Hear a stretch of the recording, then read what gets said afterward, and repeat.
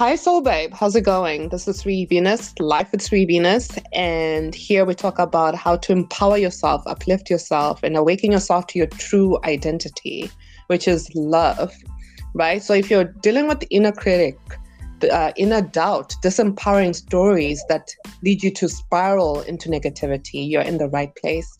And I have a special guest for you today. His name is Dane Dormio.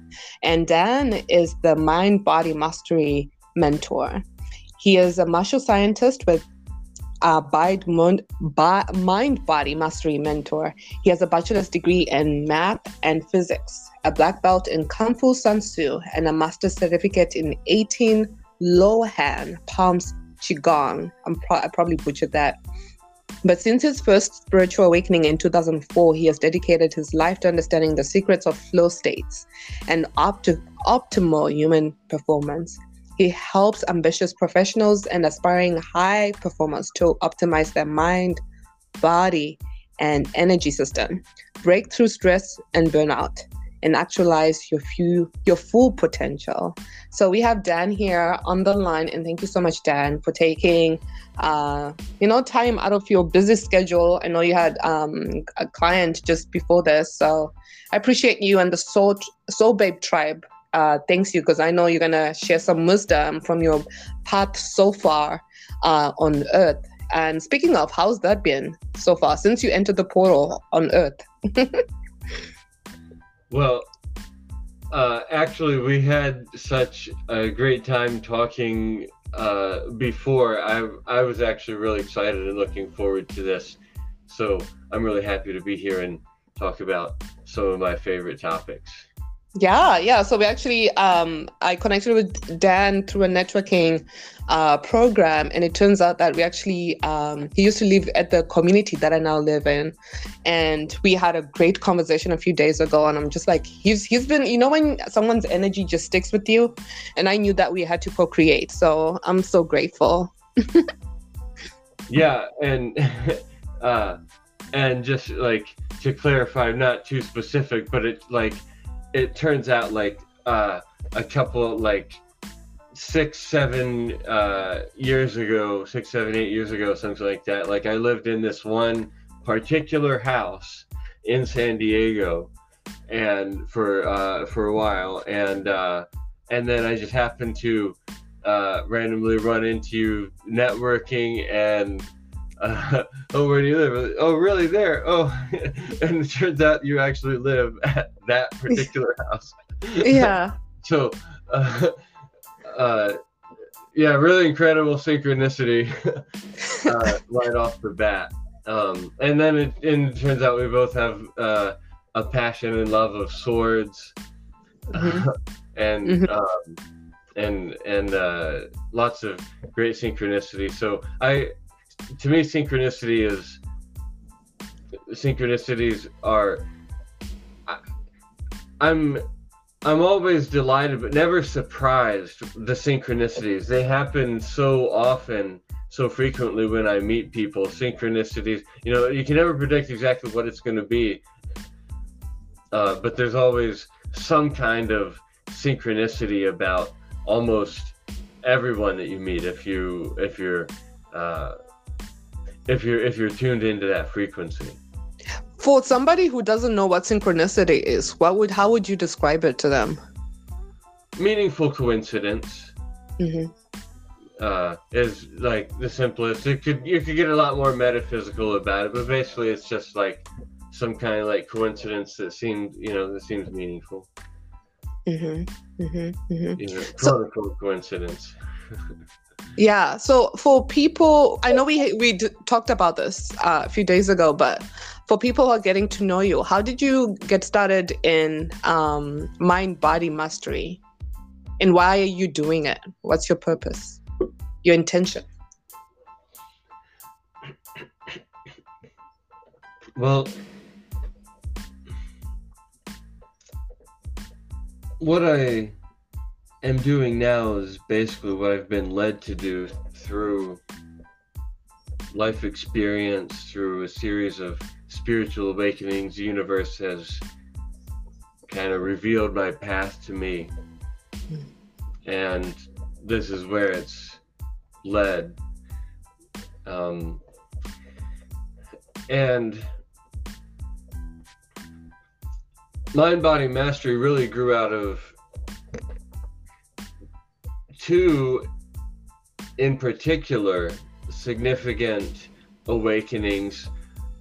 The first of which, in which I realized I had no idea that I had no idea how to use my body properly. And I thought I did. Like, I had a black belt and I was in really good shape and I studied multiple martial arts, but I realized for the first time that I had no idea how to actually use my body properly. And when I first started to learn how to actually use my body properly, that was the beginning of my personal mind-body mastery journey. And then the second awakening was when I realized for the first time that I had no idea how to use my brain properly. And once again, it was very humbling because I thought I did. I had a degree in math and physics. I'd gone to graduate school. I thought I knew how to use my brain pretty well. And it turns out I was really drastically underusing my potential, my brain's potential, and so that was the beginning of learning how to actually use my brain properly. And so those two overall sets of skills, how to use your body, specifically your mind, your body, breath, and mind together to regulate your state, to manage the overall state of your mind-body energy system, is what I call the internal path of mind-body mastery. In other words, the path of state management. And then the ability to use your brain effectively to manage the flow of information and action decisions through your life, aka executive functioning, aka the fine art of deciding what to do and then doing it, is what I call the external path of mind-body mastery. And it turns out that both are very significant. You have to be able to both manage your state effectively in order to perform at your best, and you need to be able to engage in long-term planning and decision making, and to follow through effectively on plans that have been made in order to fully realize your potential as a human being, and really just to be a fully functioning digital citizen in the modern age in which we are all living through a flood of information, and that we're always forced to deal with just as a necessity of living, and especially if we are making our own way in life in some form as an entrepreneur, solopreneur, or artist, or creative, or something other than the traditional employment model, which I don't know if you noticed is kind of evolving, we'll just say.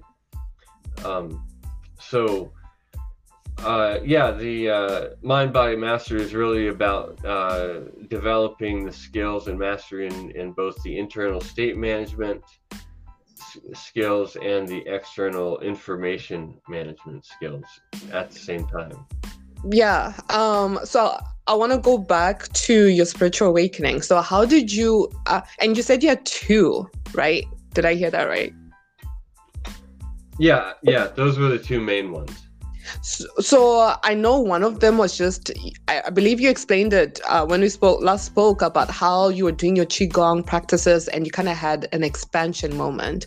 Was the other one dark? Did you end up in a dark place at one moment? And if you did, how did you motivate lean into decision making? Because when you're in a dark space, it's easy to just fall into your mind. How did you train yourself to come back into your body?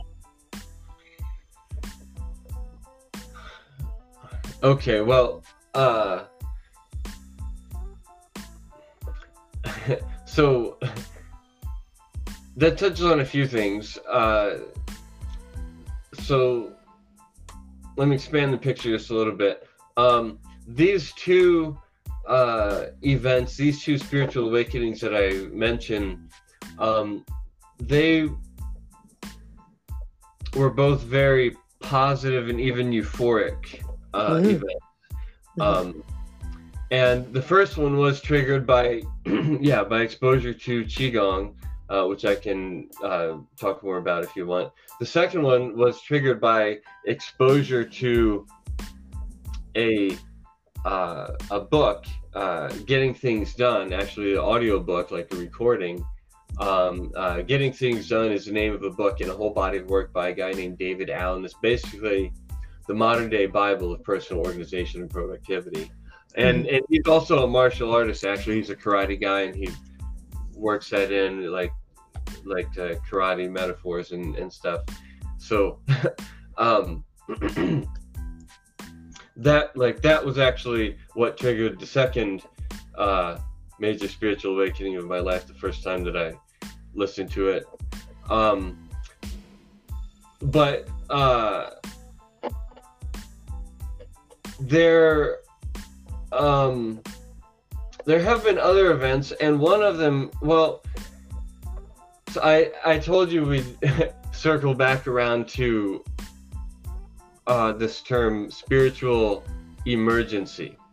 I might have said spiritual crisis, but the term is actually spiritual emergency. Okay, no crisis. Okay. Yeah. The term spiritual emergency was coined by Stan Grof, who is the grandfather of transpersonal psychology. Are you familiar with his work at all? What is his name again? Stan Grof. No. What kind of psychology? What kind of psychology did you say he is? He's the grandfather of transpersonal psychology, and I'll just say, anybody who wants to look into Stan, you can. It's Stanislav Grof is his name, but you can. I'm pretty sure it's stangrof.com or something very much like that, and you can look him up on YouTube. He's got tons of videos, and he's got tons of books. They're all great. But he so transpersonal psychology is the study of experiences of being something, well, of experiences other than the isolated individual ego self identity. So this is a broad catch-all category, but it includes things like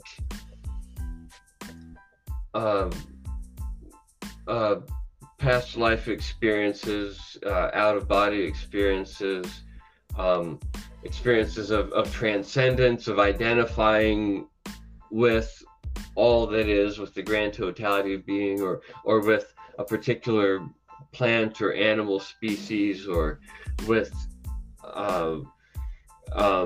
extraterrestrial or angelic or other types of archetypal beings or realms, to identifying with stellar objects like black holes or quasars or galaxies. And so this whole, so that's transpersonal psychology broadly speaking. So how, the reason I brought up Stan Grof is this term, he coined this term spiritual emergency. And the way that he got started was he was actually one of the original psychoanalysts in Prague in the 1950s to experiment with LSD-assisted psychotherapy. Mm-hmm. And through doing that work for about a decade, he developed the most comprehensive map of the human psyche developed to date that transcends and includes Freud's and Jung's maps of the psyche and kind of ties them together and expands upon them. Oh, wow. Yeah, I know, it's pretty cool. Mm-hmm. And most people don't know about it. But so he actually went on from that to develop a form of breathwork known as holotropic breathwork, which has often been described as being like an acid trip without the acid. Mm.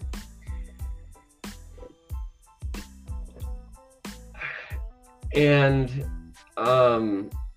he started an organization called the I think it's the Spiritual Emergence Network, I believe. Actually, to help people who undergo this experience of what he calls spiritual emergency, which is where basically spiritual awakenings of various types and dimensions and intensities occur in different people's lives at different times. And we talked about this before. It's kind of like an opening of a portal. It's kind of like the 98 to 99% of information that of incoming sensory data and information and impressions that comes in through the nervous system and gets filtered out in the brainstem by the reticular activating system and doesn't reach conscious awareness. It's like all that information starts to actually reach you. So it's like an opening of a portal of awareness or perception in a very literal sense. Mm-hmm. And there's various factors to this, and it can happen for different people at different times for different reasons. But the underlying thing is that depending on how a person is positioned in their life, it can be a very positive, even euphoric experience. Depending on how a person is positioned in their life and the influencing factors around them, it can be a very positive, euphoric experience. It can be a very challenging but cathartic and healing experience. Or it can be a traumatizing and paralyzing experience, and can, depending on like who the person is surrounded by and the kind of mentality, it can be perceived as being pathological in some form. And Stan was really concerned about the incidents, like in his like work as a psychiatrist, both in Europe and in the U.S. He worked. He was at the Baltimore Medical Psychiatric Hospital for a long time, and he was concerned about the incidence of people who were being medicated and or committed to institutions when what they really needed was a spiritual counselor to help them work through and process. And so basically this term spiritual emergency refers to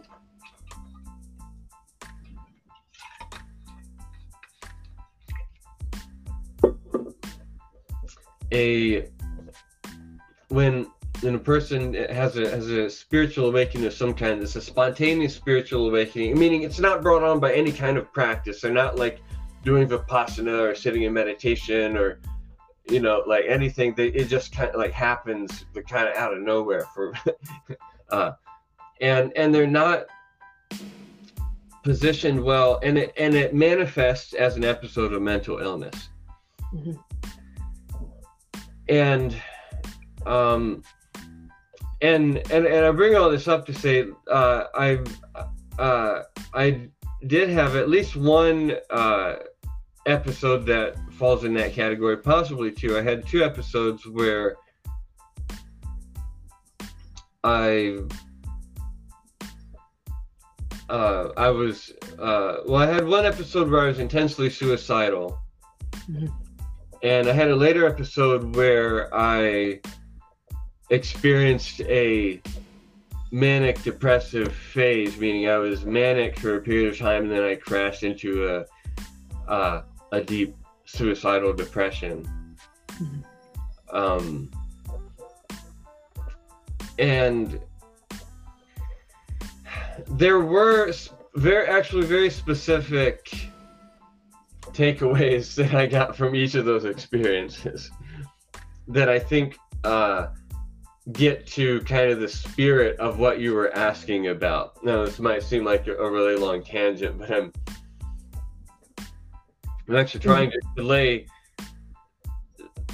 some groundwork for answering your question in as complete a way as I can, if that's okay. Yeah. Well, I wanted to dive deeper into like how you integrated your shadow body, how you met your darkness, your what society teaches us to reject. Because in a lot of people, at least I'll speak from my own experience, when I notice that I reject or resist the dark parts within me, I find that I experience more turmoil within my psyche.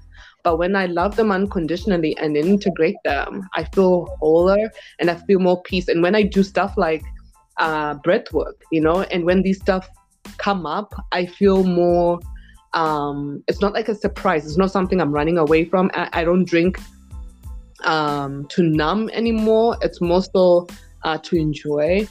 But I'm aware of the shadows. I'm not trying to run away from them. And I know you talk more about that. And I know this guy, Stan, with Spiritual Emergency, I believe it's us meeting our shadow body and not knowing what to do with it, because society teaches us that we need to be super pure, or we need to think one way, like life is blue, black and white. Yeah. So sure. how do you integrate yours? Yeah. So in relation to that, I actually I did have a very distinct experience of confronting a dark entity that was, or entities that were sort of assaulting me psychically. But the way that it evolved was, there was the first experience was actually, so it was after both of these 2 initial experiences, which were primarily positive and euphoric. There was a time when it was relatively short. It was about 3 days, but 3 days can seem like a really long time when you are obsessing about how to kill yourself. Which I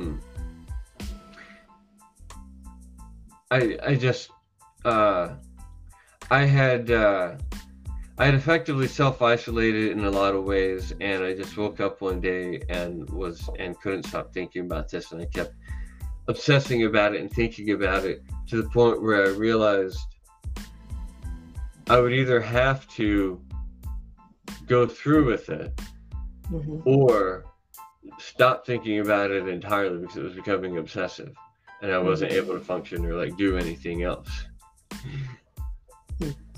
And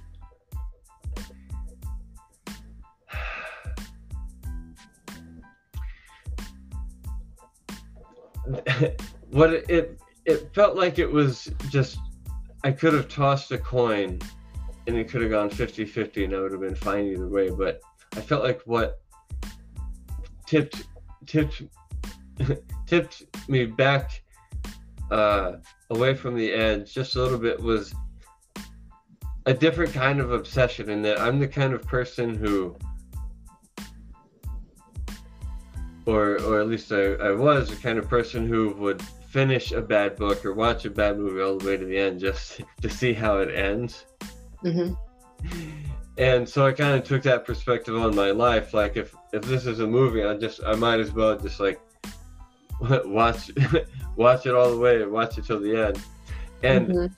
And I realized logically, like I kind of like logicked my way out of this. I realized logically, okay, well, if I'm going to go on living, then I need to have a reason to go on living, something to dedicate my life to that doesn't have to do with personal gratification, because personal gratification can come and go, and it doesn't have to do with relationships, because relationships can cause pain as much as they can create pleasure and fulfillment. And that doesn't have anything to do with personal achievement or advancement, because that may or may not come to pass. Personal recognition. And so I realized that I chose to dedicate my life to the study of objective truth through the realm of math and physics, or math and science, and the study of movement through Qigong, Tai Chi, internal martial arts, and other movement arts, which is just based on timeless and universal principles of physics and physiology and just having a body. And writing, which is just a matter of having a voice and a perspective and being able to express ideas. So I decided then and there to dedicate my life to those pursuits, regardless of what may or may not happen. I'll just choose to live for those things. And then I stopped thinking about killing myself and didn't anymore until the next episode, which was several years later, which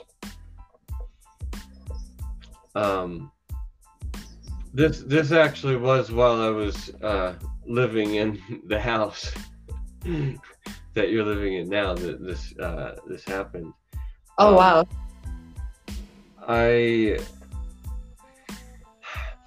I was at this time. This was actually, so this time I had studied. I found out about and learned and studied Stan's work, and I did an online course with him, and I went to.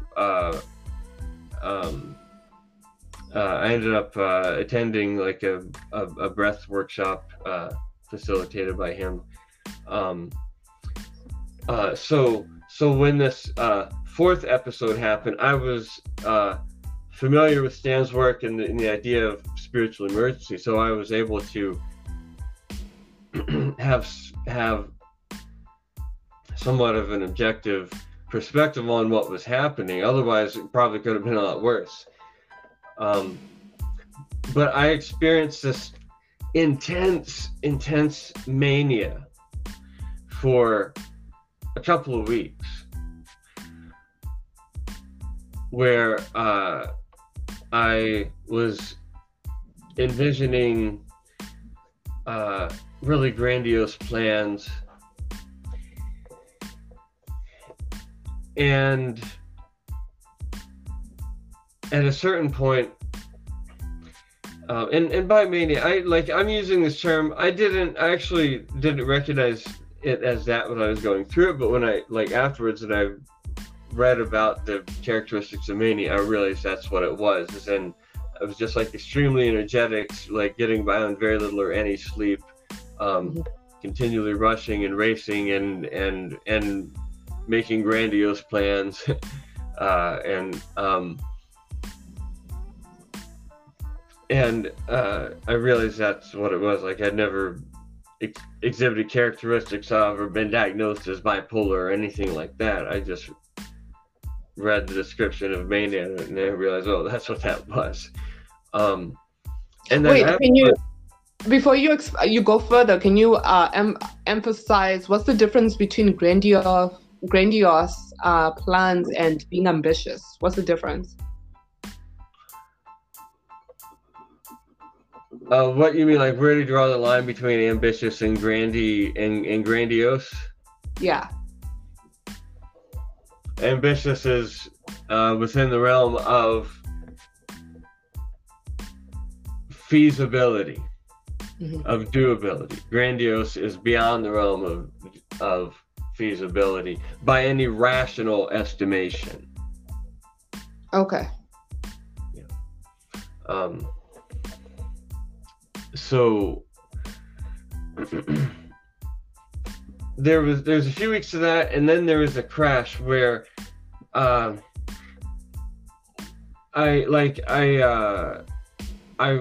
first had a suicidal thought, and I got really concerned because I remembered how quickly it had come on last time and just kind of taken a hold. And I was, as I said, I'd studied Stan's work, and I'd done a lot more work with altered states of various kinds, and so I was able to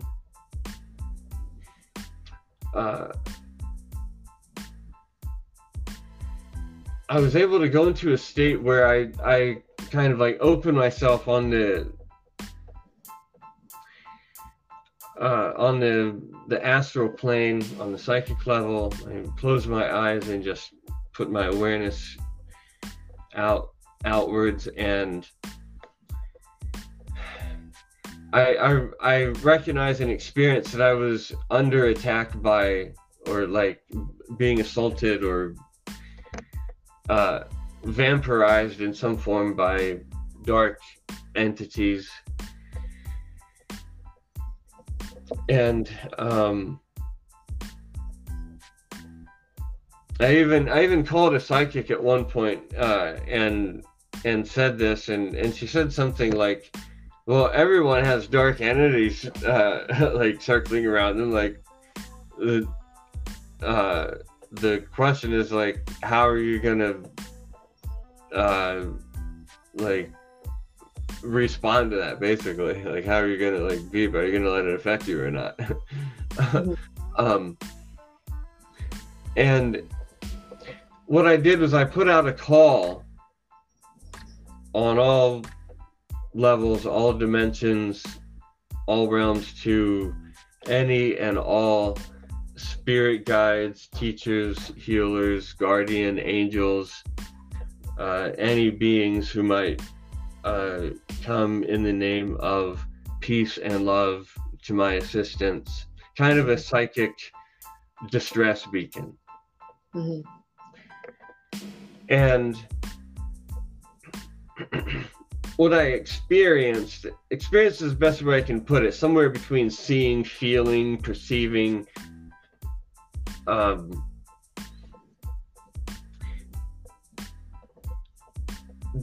a circle of angels came and surrounded me on the astral plane, and put down this kind of sphere of protection around me, and pushed back and and held off the forces of darkness that were encroaching. Wow. Kind of just like this psychic barrier around me. And the message that came through from them, which it was not like words exactly, it was just like thoughts, impressions, images, but it was very clear, was, we've got you covered on this plane. Now it's your job to do what you came there to do. That was what they said to me. So is this where you met is this on this plane where you knew that your dark entities were using your energy? How did you know they were dark entities and not just your mind? How can you differentiate between you and external entities? Well, for some people that would probably be very easy. For me, as I told you when we talked before, I grew up as a rational, materialistic atheist in the Bible Belt with no concept of spiritual consciousness whatsoever. And I was very like rational, analytical in my thinking and skeptical, and kind of like rejected anything supernatural or spiritual or anything like that.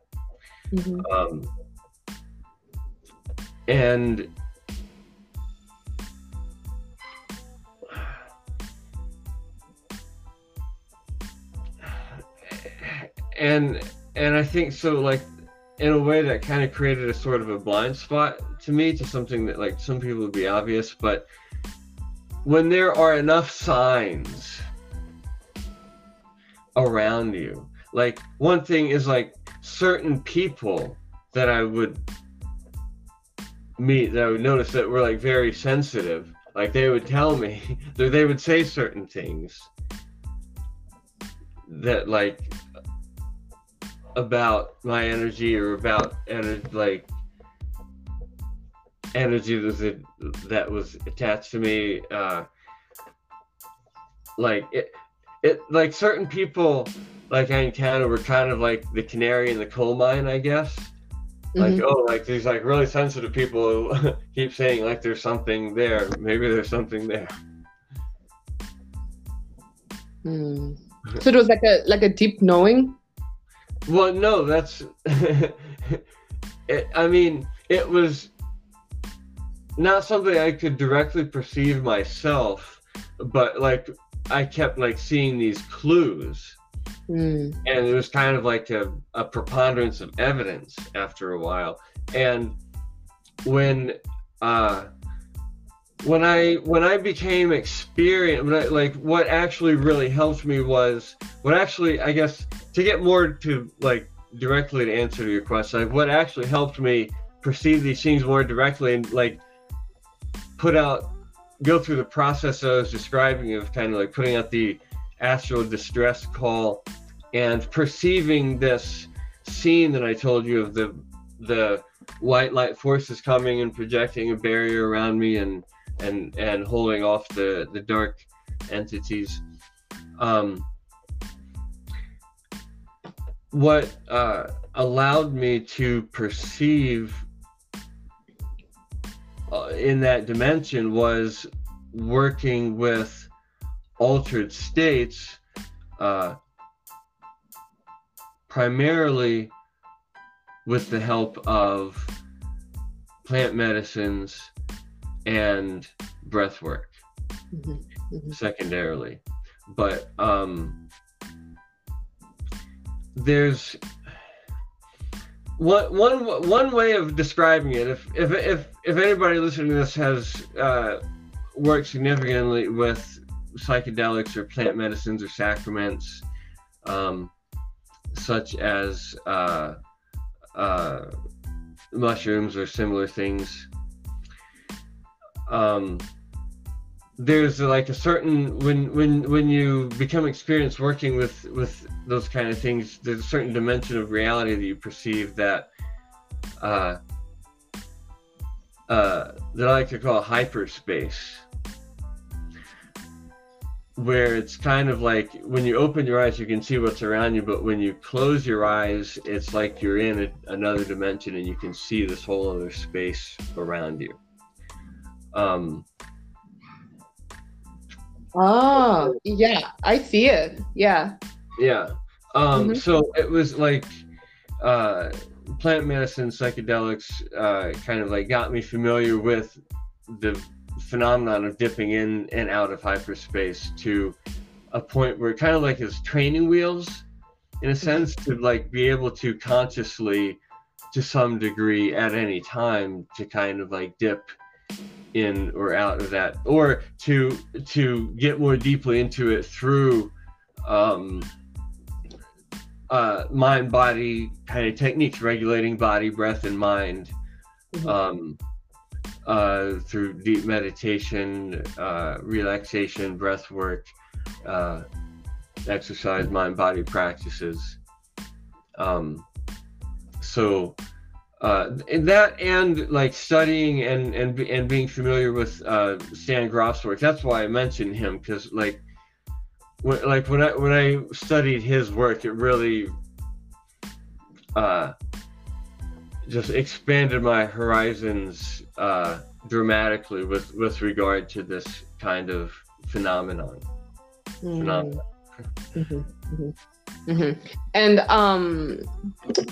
so is that how you like help people? Because I know you help your clients through your mind body mastery activation sessions and flow shops. Is that how you help them to move through stagnancy and stuck densities? And I know you also help people who are dealing with burnout or mental exhaustion, low energy, people who are feeling numb and disconnected from themselves. Is that the process you take them through?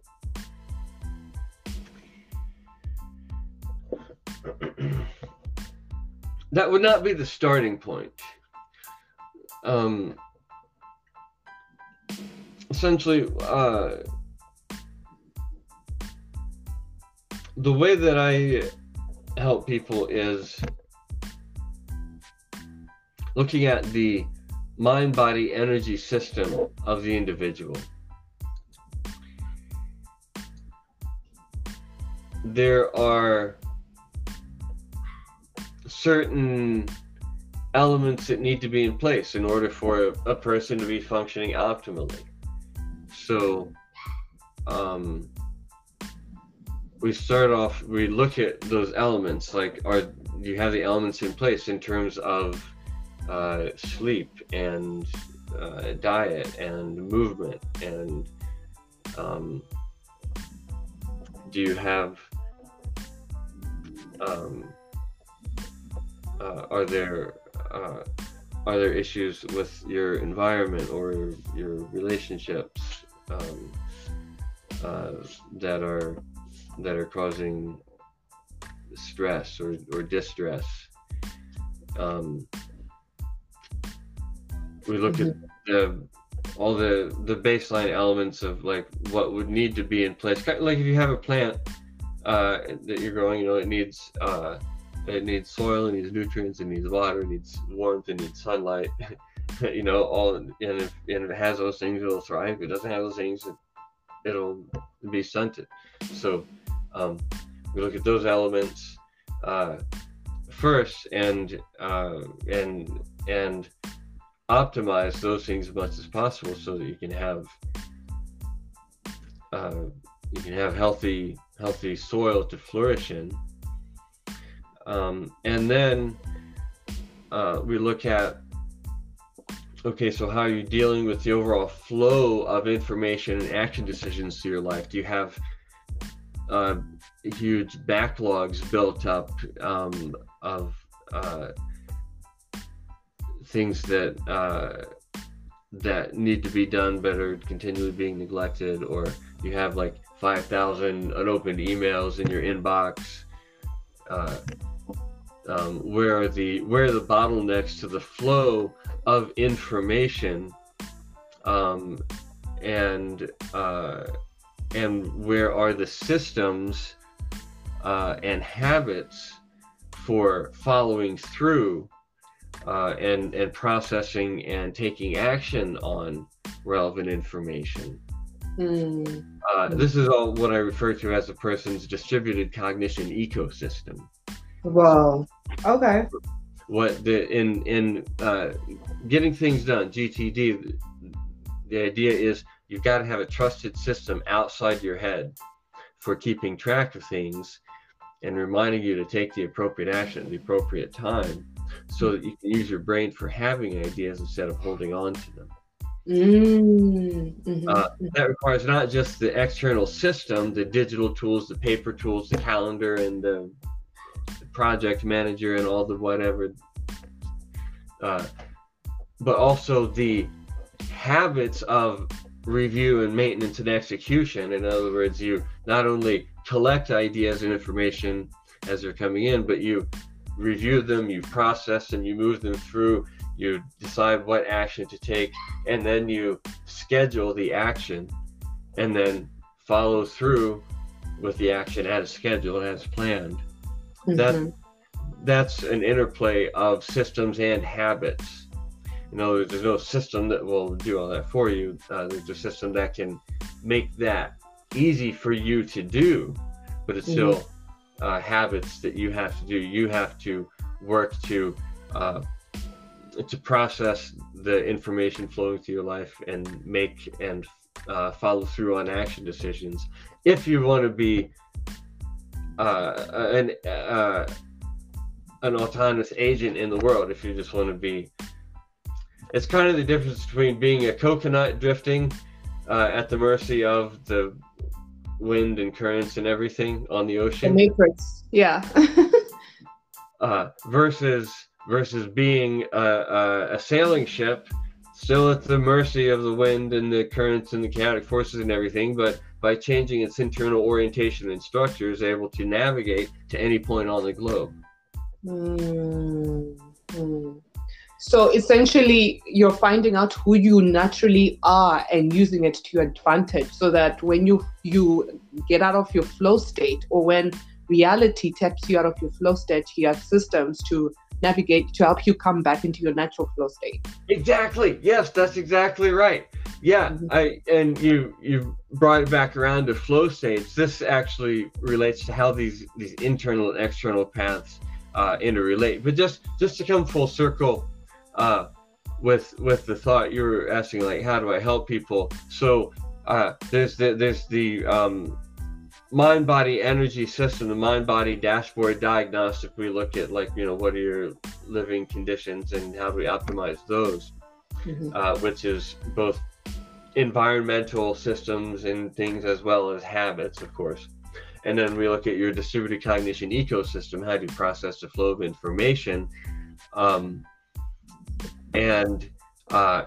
get that functional. And then we look at there's actually a process for identifying and replacing limiting beliefs wherever they may arise. And then we look at, okay, what are your long-term goals, your big picture vision, ideal outcome for the life you'd like to have, and how do we break those goals down into sub-goals and milestones and projects and sub-projects, all the way down to individual next actions. So that's to summarize that whole arc of, like, how do I help people? What do I do with my clients? That's the overall, like, coaching process in a nutshell. But circling back to, okay, so the flow state thing. The internal and the external are both essential. And one thing I realized early on, getting into the coaching world, is that pretty much all coaching of any kind has these 4 universal steps of visioneering, getting clear on the ideal outcome, strategizing, reverse engineering backwards in time to develop an actionable plan, actioneering, which is putting systems in place to follow through, to keep you on track, Mm-hmm.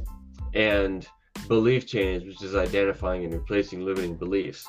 Mm-hmm. But what I also realized is that pretty much all coaching focuses either on the internal strategies of mindset and inner game and kind of like woo-woo law of attraction sort of stuff, or the external approach of take these steps in this particular order to get this particular result.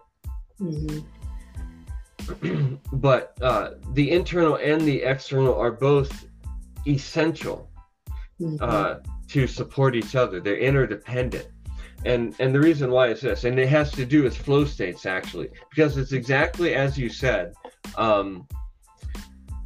You have to design systems to keep you on track and to keep you in state. And that's because if your state management skills, the internal path of state management skills, your ability to regulate body, breath, and mind and manage state, your state management skills are really good. But your long-term planning and decision-making skills are non-existent. You can be a Zen master, you can be a yogi, you can be a monk, you can be whatever, but eventually life will catch up with you and impinge on your sphere to such a degree that even your amazing state management skills will be tested to their limits. And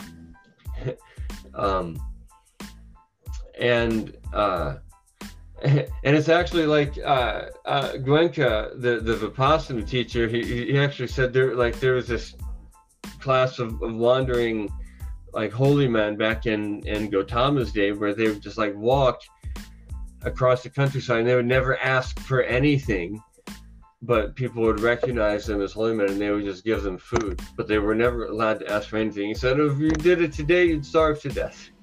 And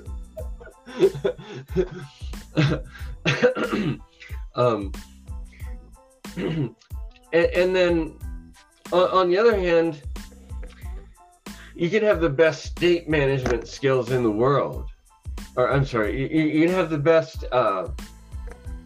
best plans and systems in the world, but if you don't have the ability to direct your focus and to manage the state of your mind, body, energy system to perform at your best when you need to, and to follow through with the plans and the systems that you developed, then the best plans and systems in the world won't do you any good. You don't have, in other words, like the discipline, which I have a different definition of than most people, but if you don't have the discipline, the wherewithal to direct your mind, body, energy system and to manage your state well enough to follow those plans and systems, they won't do any good. So they each one actually supports the other. And David Allen, as I mentioned, he's a martial artist. He talks about a mind like water, and kind of alludes to this.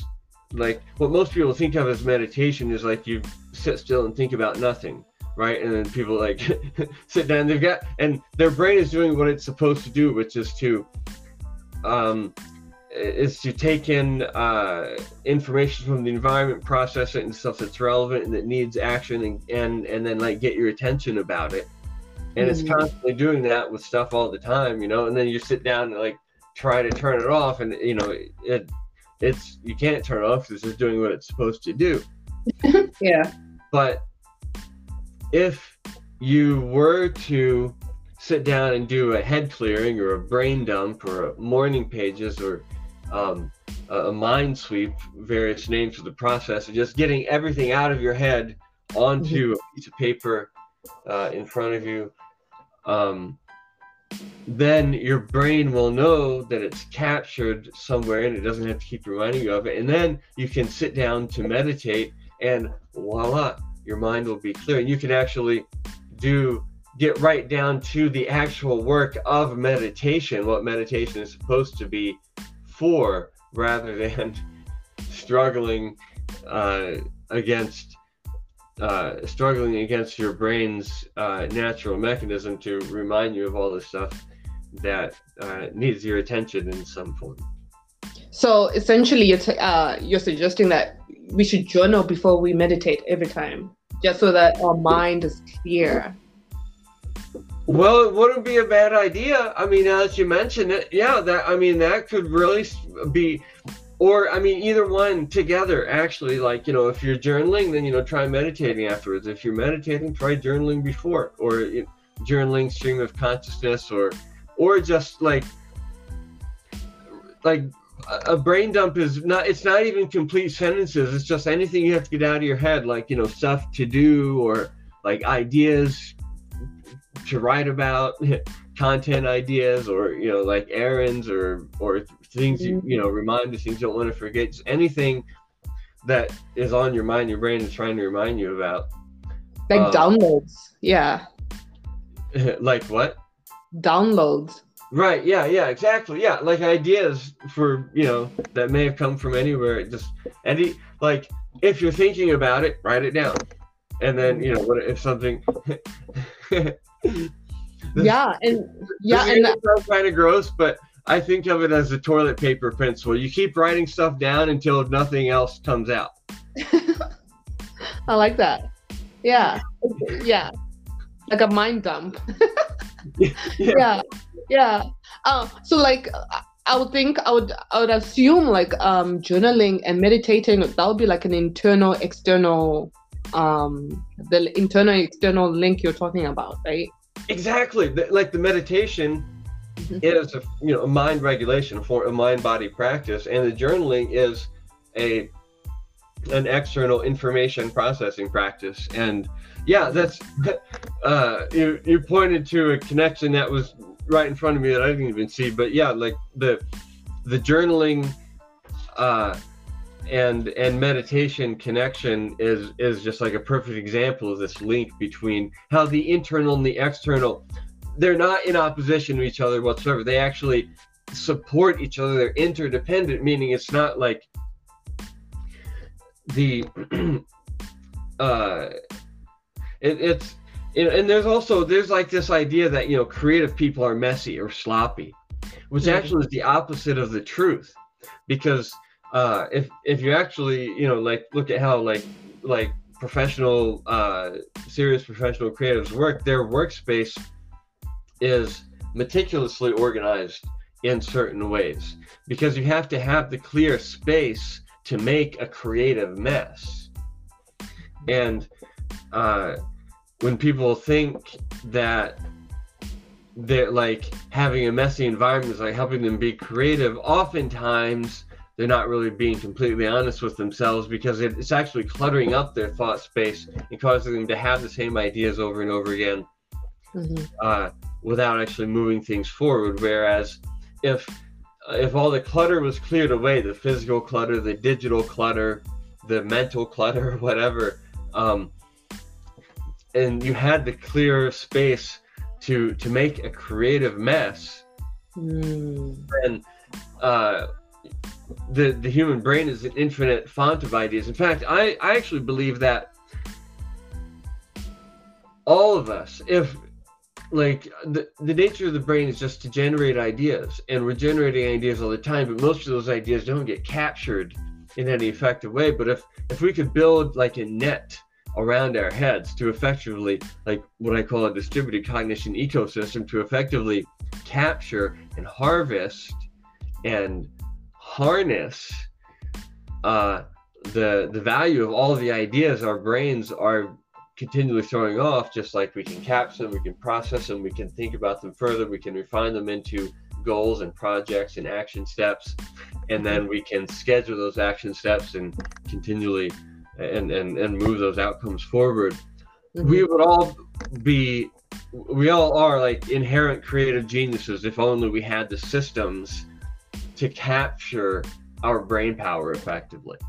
And I know you use the term energetic hygiene, like you're telling us to for example, in my life, when I notice that I have to detox, is because I want to let go and create space in my mental realm, just to allow whatever I'm calling in to come in, like giving away clothes I haven't worn, or deleting emails, junk emails, or journaling about that thing that's bothering me, that's been bothering me for a long time, or something that's on my heart, or washing your dirty clothes, or cleaning your room, doing the dishes, stuff like that, right? Is that what you call energetic? I would classify all of those things as various forms of energetic hygiene in the broadest sense. I actually distinguish between energetic hygiene and informational hygiene, and it's kind of a fuzzy distinction because this is actually all rooted in the quantitative science of thermodynamics and statistical mechanics and information theory, where entropy is a measure of disorder, and it's both a measure of non-free energy in the system, so it has units of energy, and it's also a measure of information in the system. So in a fundamental physical sense, energy and information are very closely related. Like Einstein came along and said, space and time are one thing, and energy and matter are one thing. And then actually space, time, energy, matter are one thing. It actually turns out that space, time, matter, energy, information are all one, like, fundamental physical substance in different forms. But to bring it back down to earth a little bit, so what I call energetic hygiene, well, actually informational hygiene, is keeping your distributed cognition ecosystem, keeping the information flowing through your environment. In other words, not letting things accumulate in the form of clutter or in the form of unprocessed inputs of whatever form, whether it's like unopened envelopes or voicemails or emails or whatever. Processing and moving things through, or even as you've mentioned, like, like dirty laundry, like it gets moved through and goes back into the closet and whatnot. So those are all what I would call forms of informational hygiene, meaning you're keeping the you're continually moving entropy out of your system, out of your distributed cognition ecosystem, out of your energetic informational field. And then energetic and the informational hygiene relies on having a trusted system outside your head, a robust and reliable distributed cognition ecosystem, and the set of habits, regular review and maintenance habits of reviewing and processing inputs and acting upon them in a timely fashion. Those are both the systems and the habits, as I mentioned earlier. And then energetic hygiene. And that's inspired action, right? You mean when you talk about that, is that inspired action or the way for inspired action? That's like what I was saying about the space to make a creative mess. When there's a blank, empty space, like if you're looking at like a blank piece of paper, it draws out a lot more creativity than if you're looking at a piece of paper with all kinds of stuff already written and scribbled on it, right? Yeah. And which is like the inspired. It's like nature abhors a vacuum. Where there's an empty space, yes, it inspires like some creative way of filling it. That just happens. It's it's part of being alive. It's not something we have to force or make happen. It's something we just naturally do as living, breathing humans. But then what I call energetic hygiene has to do with the mind-body energy system, and it depends on having a consistent personal daily mind-body energetic hygiene practice, which is what I consider to be the ideal mind-body practice for most people is Qigong, which is energy work. And there's actually a specific process that I developed called your daily dose of Qigong. That is, it's kind of like taking a shower every day. If you, Qigong is based on the 3 regulations of body regulation, breath regulation, mind regulation, i.e. exercise, breath work, and meditation, all rolled into a single activity. So it's a good kind of multitasking. And so it's like just like a once a day kind of ritual. Takes no more time than taking a shower. The combination of gentle exercise, breath work, and meditation that is really required by all people just to maintain baseline physical, mental, emotional, spiritual health, wellness, and fitness. We all need some kind of practice like this, and sadly to say, most people aren't getting it.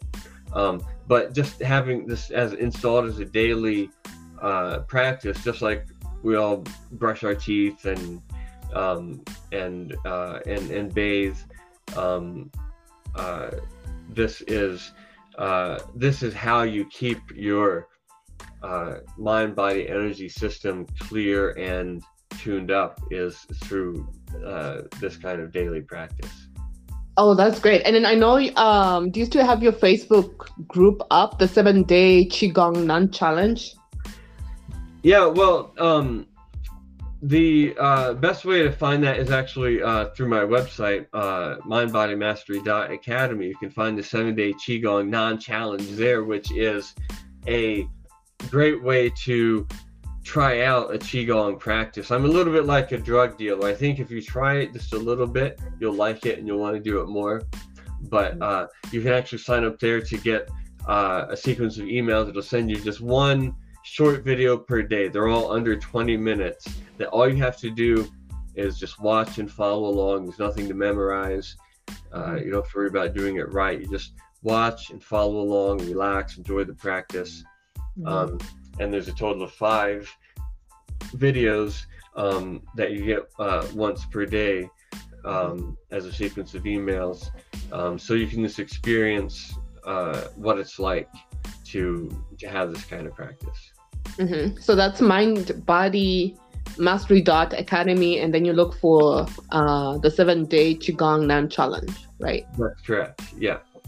Okay, cool. And I want to go to one of my favorite, dark psychology, and how you use that to protect yourself. And in martial, you call it martial energetics. Okay, so depth psychology in martial energetics, huh? Well, I'm going to take this in a particular direction. It's not exactly that, but I think it gets us kind of in the ballpark of a holistic answer to that question. Because so I mean, since you mentioned depth psychology, if we're speaking the same language, depth psychology is like the psychology of the unconscious, aka like Freud, Jung, and later waves of like kind of psychology of the unconscious, more or less, correct? Yeah. Okay.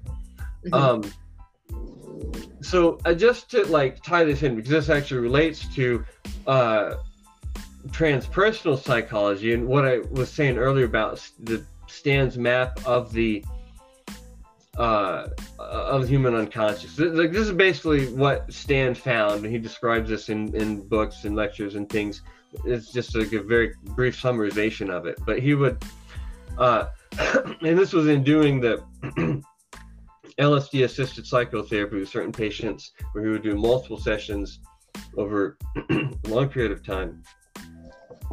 And he noticed this trend, and he kept very detailed notes. And any chance he got to like verify something that came up, if there was something that could be like empirically verified, he would always try to do it. And he collected many instances of information that turned out to be accurate. Like, for example, somebody in a session had an experience of being a whale giving birth, and it was somebody who had, their job had nothing to do with the whales. They were like a marine biologist. They were just somebody who, you know, didn't know anything about whales, but they had a vision of being a whale giving birth, and they said something like, "Did you know the tail comes out first when a whale gives birth?" and Stan didn't know, but he looked up, and it turns out, yeah, when a whale gives birth, the tail comes out first. They're like, so like whenever there was some kind of factual information like that that he could verify from what came up in these sessions, he always did, and he documented it over like literally a decade of doing this work. And what he noticed was a trend where he would start working with somebody, and the first like kind of most recent trauma would come to the surface, the most recent trauma that they experienced in their life. Then they work through that, and then go back to some earlier trauma, and they work through that over a period of sessions, over a period of time, and then they get to like early childhood and traumas. They work through those things, and then they would get back as far as infancy, and even what he called the perinatal. So like that whole phase of like what you remember from your lifetime back all the way back to toddlerhood and infancy is the one of 4 stages, which is the autobiographical memory.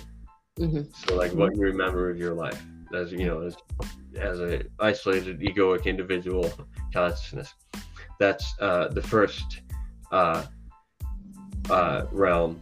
And then when a person got all the way back to like around the time they were born, around and like even slightly before the time they were born, the time they were in the womb, that is what he called the perinatal realm. And certain sense impressions would come, like one guy said he smelled leather, and then he talked to the guy's mother, and it turns out that he was born in a leather shop. And there would be like impressions from in and around like the time of being in the womb. And so it's autobiographical to perinatal to prenatal to like time from like conception up until birth, when certain impressions would come through, and then with further sessions, the person would regress into the transpersonal realm, where they could be anything. They could be a person, they could be past lives, they could be a whale, they could be they could be angelic or archetypal beings, or they could be universal consciousness, or anything, like literally anything.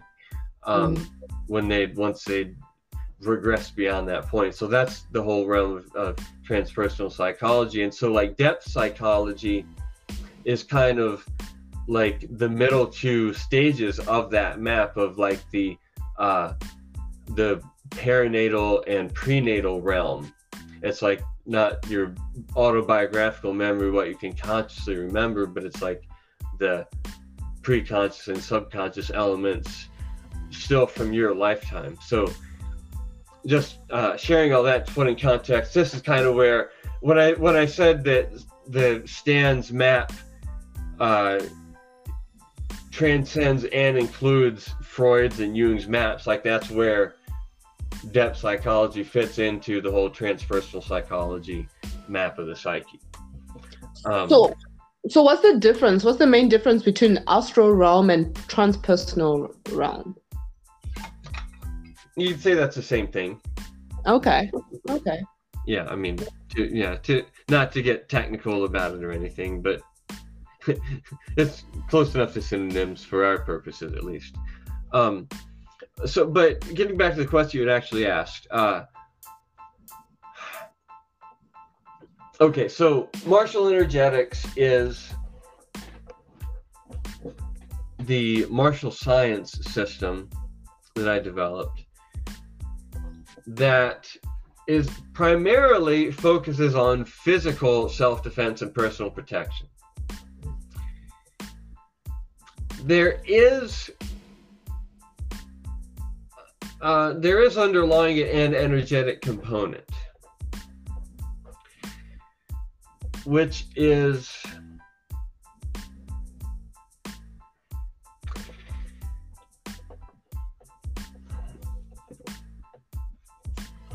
okay, so there's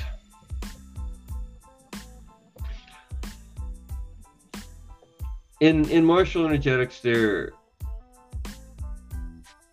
are two modes of training, two distinct modes of training. And one of those modes of training is of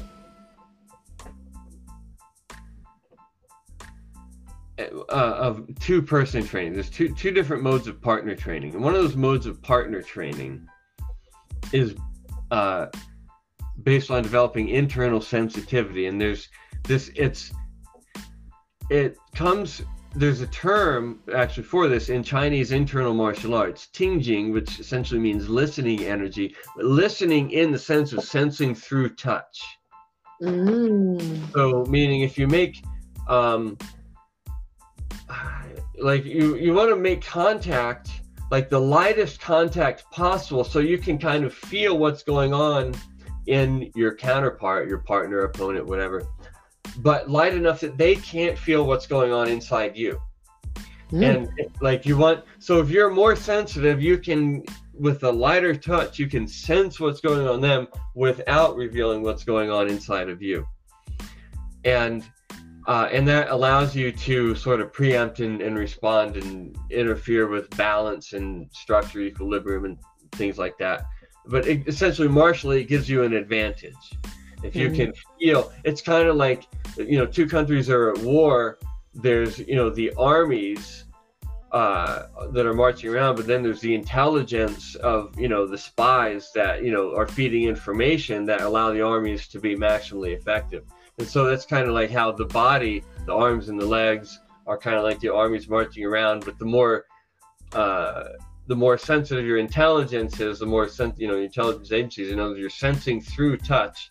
And sight is an important component, but specifically, Tingjing exercises are for developing touch sensitivity, which is a huge so it's I like to use analogies that sound like they come from the art of war, but it doesn't actually come from the art of war. But do you get what I'm saying about how kind of like the physical limbs, the arms, the legs are like the armies, but the information about how your opponent is composed internally and how they're going to respond and what they're going to do before they do it is like the spycraft that allows the armies to be victorious.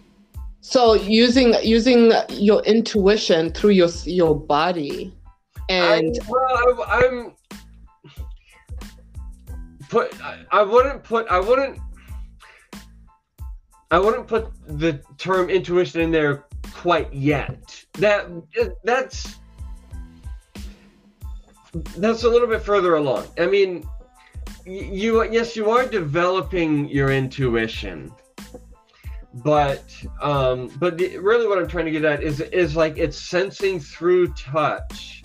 So it's not like intuition in the sense of some like psychic crystal ball. It's like just like being like very sensitive touch, like the princess in the pea, where it's like she could feel the pea through all the different no matter how many mattresses, she could still feel that little pea down under there, right?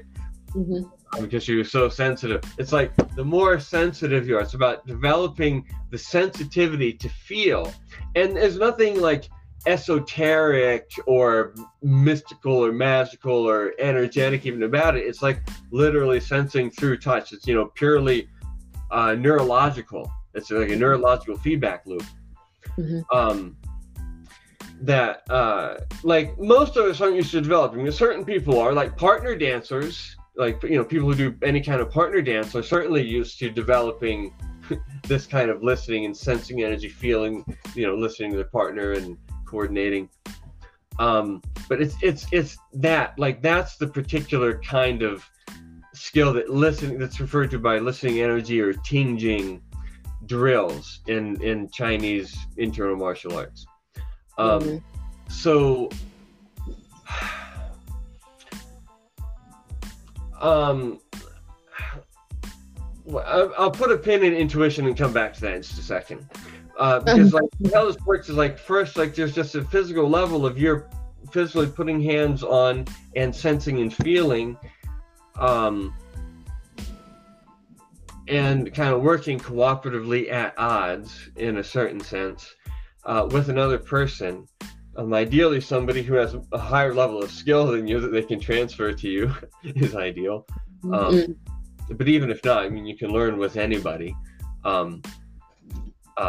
even if they have less skill than you do, you can still learn from training with them.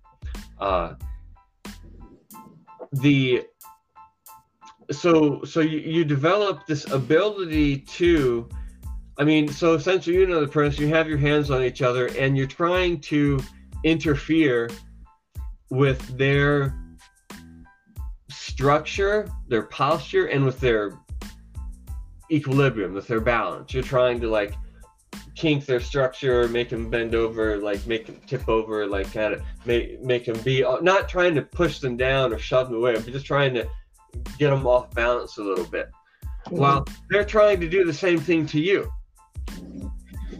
And so you learn to develop this kind of like sphere of centeredness and equilibrium and structure, where even when they're trying to fuck with it, you can still maintain your center and equilibrium and structure. And you also learn how to interfere with and fuck with them at the same time. And this is so this, like, this type of drill, this type of Tingjing drill is a physical drill. But one thing that I've discovered and I like to pass on is that everything in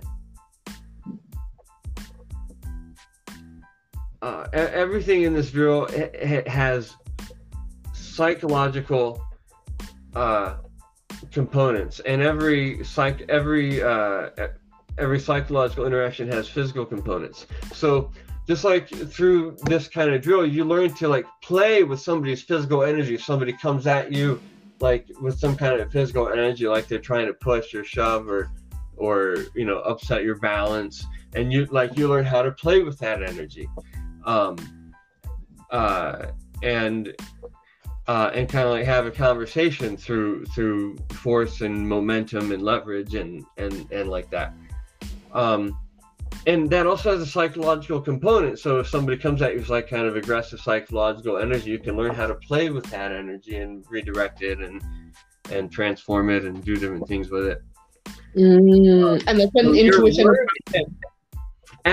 So what happens, and this is not the selling point. This is not what, like, the system is advertised for. I'm just saying this is essentially a byproduct of learning physical self-defense skills. You are learning to establish these physical boundaries of structure and equilibrium. You're not allowing somebody to upset your balance or break your posture. And you're also learning, like, psychological boundaries and psychological centering and psychological structure and alignment and posture at the same time, because, as I said before, mind and body are two sides of the same thing. Like, it's working with one, you know, the other is shaped inevitably. And so you kind of learn these sort of you can't help but learn these psychological self-defense skills at the same time. And coming back to the thing about intuition, Intuition being like kind of a more subtle sense of things. One thing that I said about intuition when we talked before is intuition is like the portal to higher awareness, to like just undifferentiated consciousness, so to speak.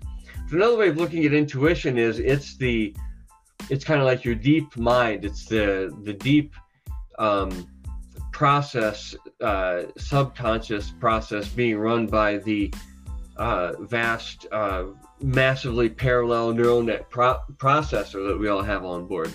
That's continually pattern matching and sending us signals in the form of feelings and images. And it's actually a lot like these large language models that, like, runs on a huge data set and pattern matches. And intuition is not perfect. It's not like a magic, like, crystal ball or anything. It's essentially a pattern matching supercomputer, and the more data it has to work with and the more accurate data it has to work with, the more accurate results it gives. So it's not that intuition is perfect or always right, but it's that intuition takes into account more than the rational mind can. And so intuition often sends signals that cannot be confirmed by the rational mind, but often turn out to be correct, because intuition is informed by the rational mind. So it actually does help to learn and train your rational mind, and to, like, train your knowledge and awareness with as much data as possible, because all of that will go to informing your intuition. So your intuition isn't just something that, like, you're born with, or some people have or some people don't.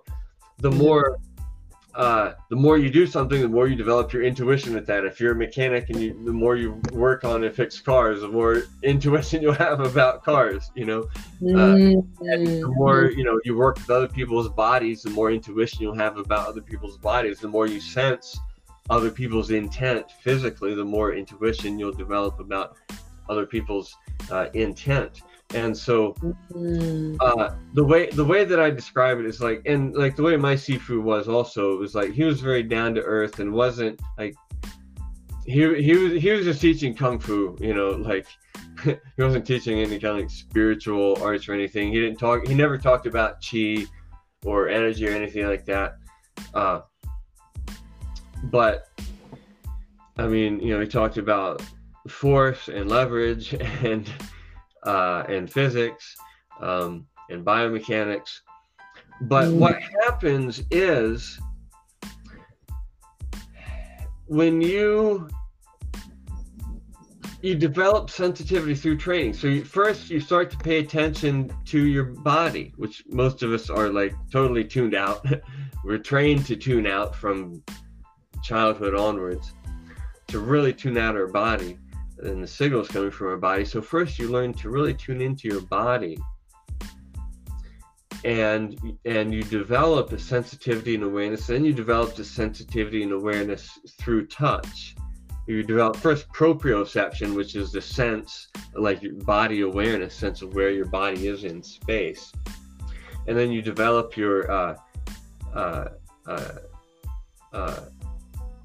exteroception, which is sensing outwards and sensing through touch in particular, being able to, like, relate to other bodies in space, and relate to different types of incoming forces and energies, and energy in the physics sense,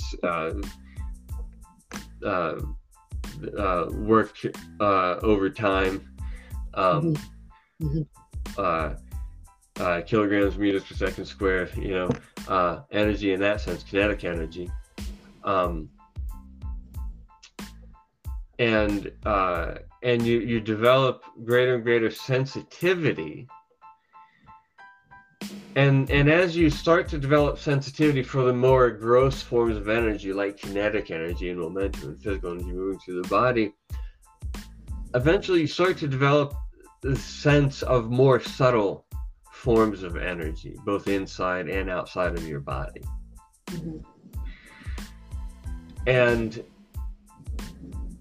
so where I'm going with this is, that's where, like, ultimately intuition comes from is like when you develop not like a magic knowingness, but like you develop your actual sensitivity to things, to where you actually perceive things that you would not have been able to perceive. It's like if you if you don't know how to read English letters, English words, you look at English on a page and it's just a bunch of like random characters, right? But if you know how to read it, then it's words and sentences and paragraphs, and it talks to you. And the difference is not in, you know, the photons hitting the retina. It's not in what, you know, is being seen. It's about what is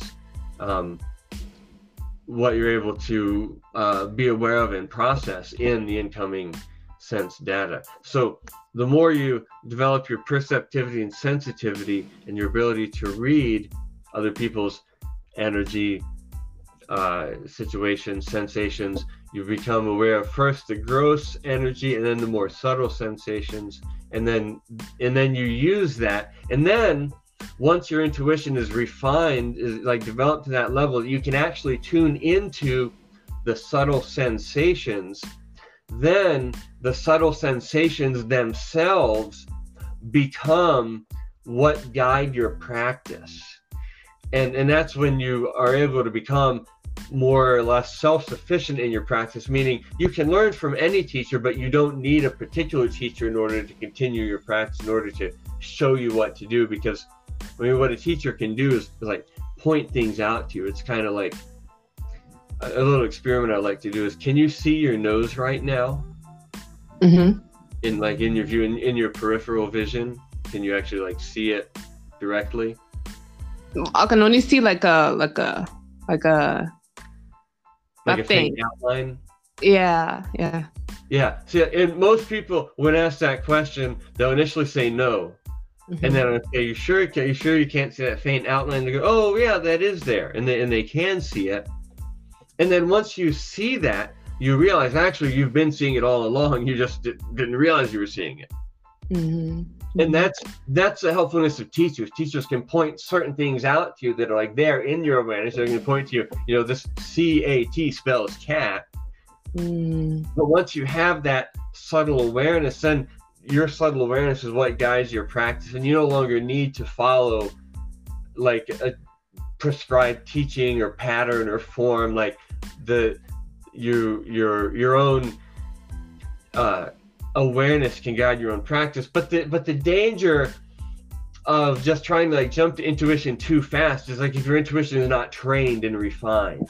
Like, you know, high-level mathematicians rely a lot on intuition, but you don't have high-level mathematical intuition unless you've gone through, you know, the training to be a mathematician, right? That's where the intuition comes from, having gone through the training and internalized. Because theoretically, you could you could lock yourself away in a room with a bunch of paper and reinvent calculus given enough time and motivation, but it would take multiple lifetimes. And likewise, you could reinvent all this internal knowledge that the Taoists and others have been cultivating and recording for thousands of years, but it would take lifetimes to get to where you could get just, you know, from learning from a teacher or teachers to develop the level of internal sensitivity to where then, yes, you're like, once your intuition is highly enough developed and refined, then you can use it to guide your own training to higher and higher levels of insight and integration. Awesome. Yo, thank you, Dan. You just went through all my talking points. Like, you just carried through. I guess that's part of synchronicity. So thank you so much. Soul Babe, you are hearing, that's Dane Dormio from mindbodymastery.academy. If you want to work with him or get more information, he posts a lot on Facebook and also on his website. You can connect with him there. And of course, this podcast has been sponsored by Mental Alchemy Academy, a place where you master your energy in the mental realm, and activate your autonomy. And I know Dan talked a lot about self-defense, a lot about spiritual emergency, a lot about the mind sweep. He talked about the how do you spell it? Tinging. Well, Tinging, yeah, Tinging, which is a bastardization of the actual Chinese pronunciation, but that's how it's spelled. It means listening energy. Yeah. Okay. So I learned something new today. Flow state. You also talked about hyperspace, which is the space you go when you close your eyes and you see that visual image that's almost like it's not there, but it's there, right? Well, it's when you're in a psychically open enough state that you kind of like go into another dimension or another realm behind your eyes. It's almost like closing, like your eyes are 3D goggles or something, and you close your eyes, you're in this like other like 3D space. And you reminded me, I didn't actually tie in the flow states thing, which has to do with, so flow state is, state of optimal performance for whatever activity, essentially. So state management, regulating body, breath, and mind is what enables you to constantly manage your state and to activate flow states at will in any activity. And the which is what the personal daily mind body practice allows you to develop is that ability to manage your state and activate flow states at will. And the external, the distributed cognition ecosystem, the trusted system outside your head, that there are both internal and external factors to flow state. There are internal factors that need to be in place. There are also external environmental factors that need to be in place in order for flow states to reliably happen as well. And I actually gave a whole talk recently on flow states, and like the classical flow state triggers are studied, which are what I studied in labs, are the kind of environmental factors that need to be in place, and the internal factors of what do you do with your body, breath, and mind to trigger flow states, or the realm of internal martial arts and qigong and Taoism and other practices like that. So the internal and the external together are both what allow you to activate flow states at will and to be able to maintain them reliably. All right, now that's a wrap for today's episode of Life with Sri Venus. Thank you so much for joining us, and I hope you can take along when the next portal opens. All right, see you on the other side, Soul Babe.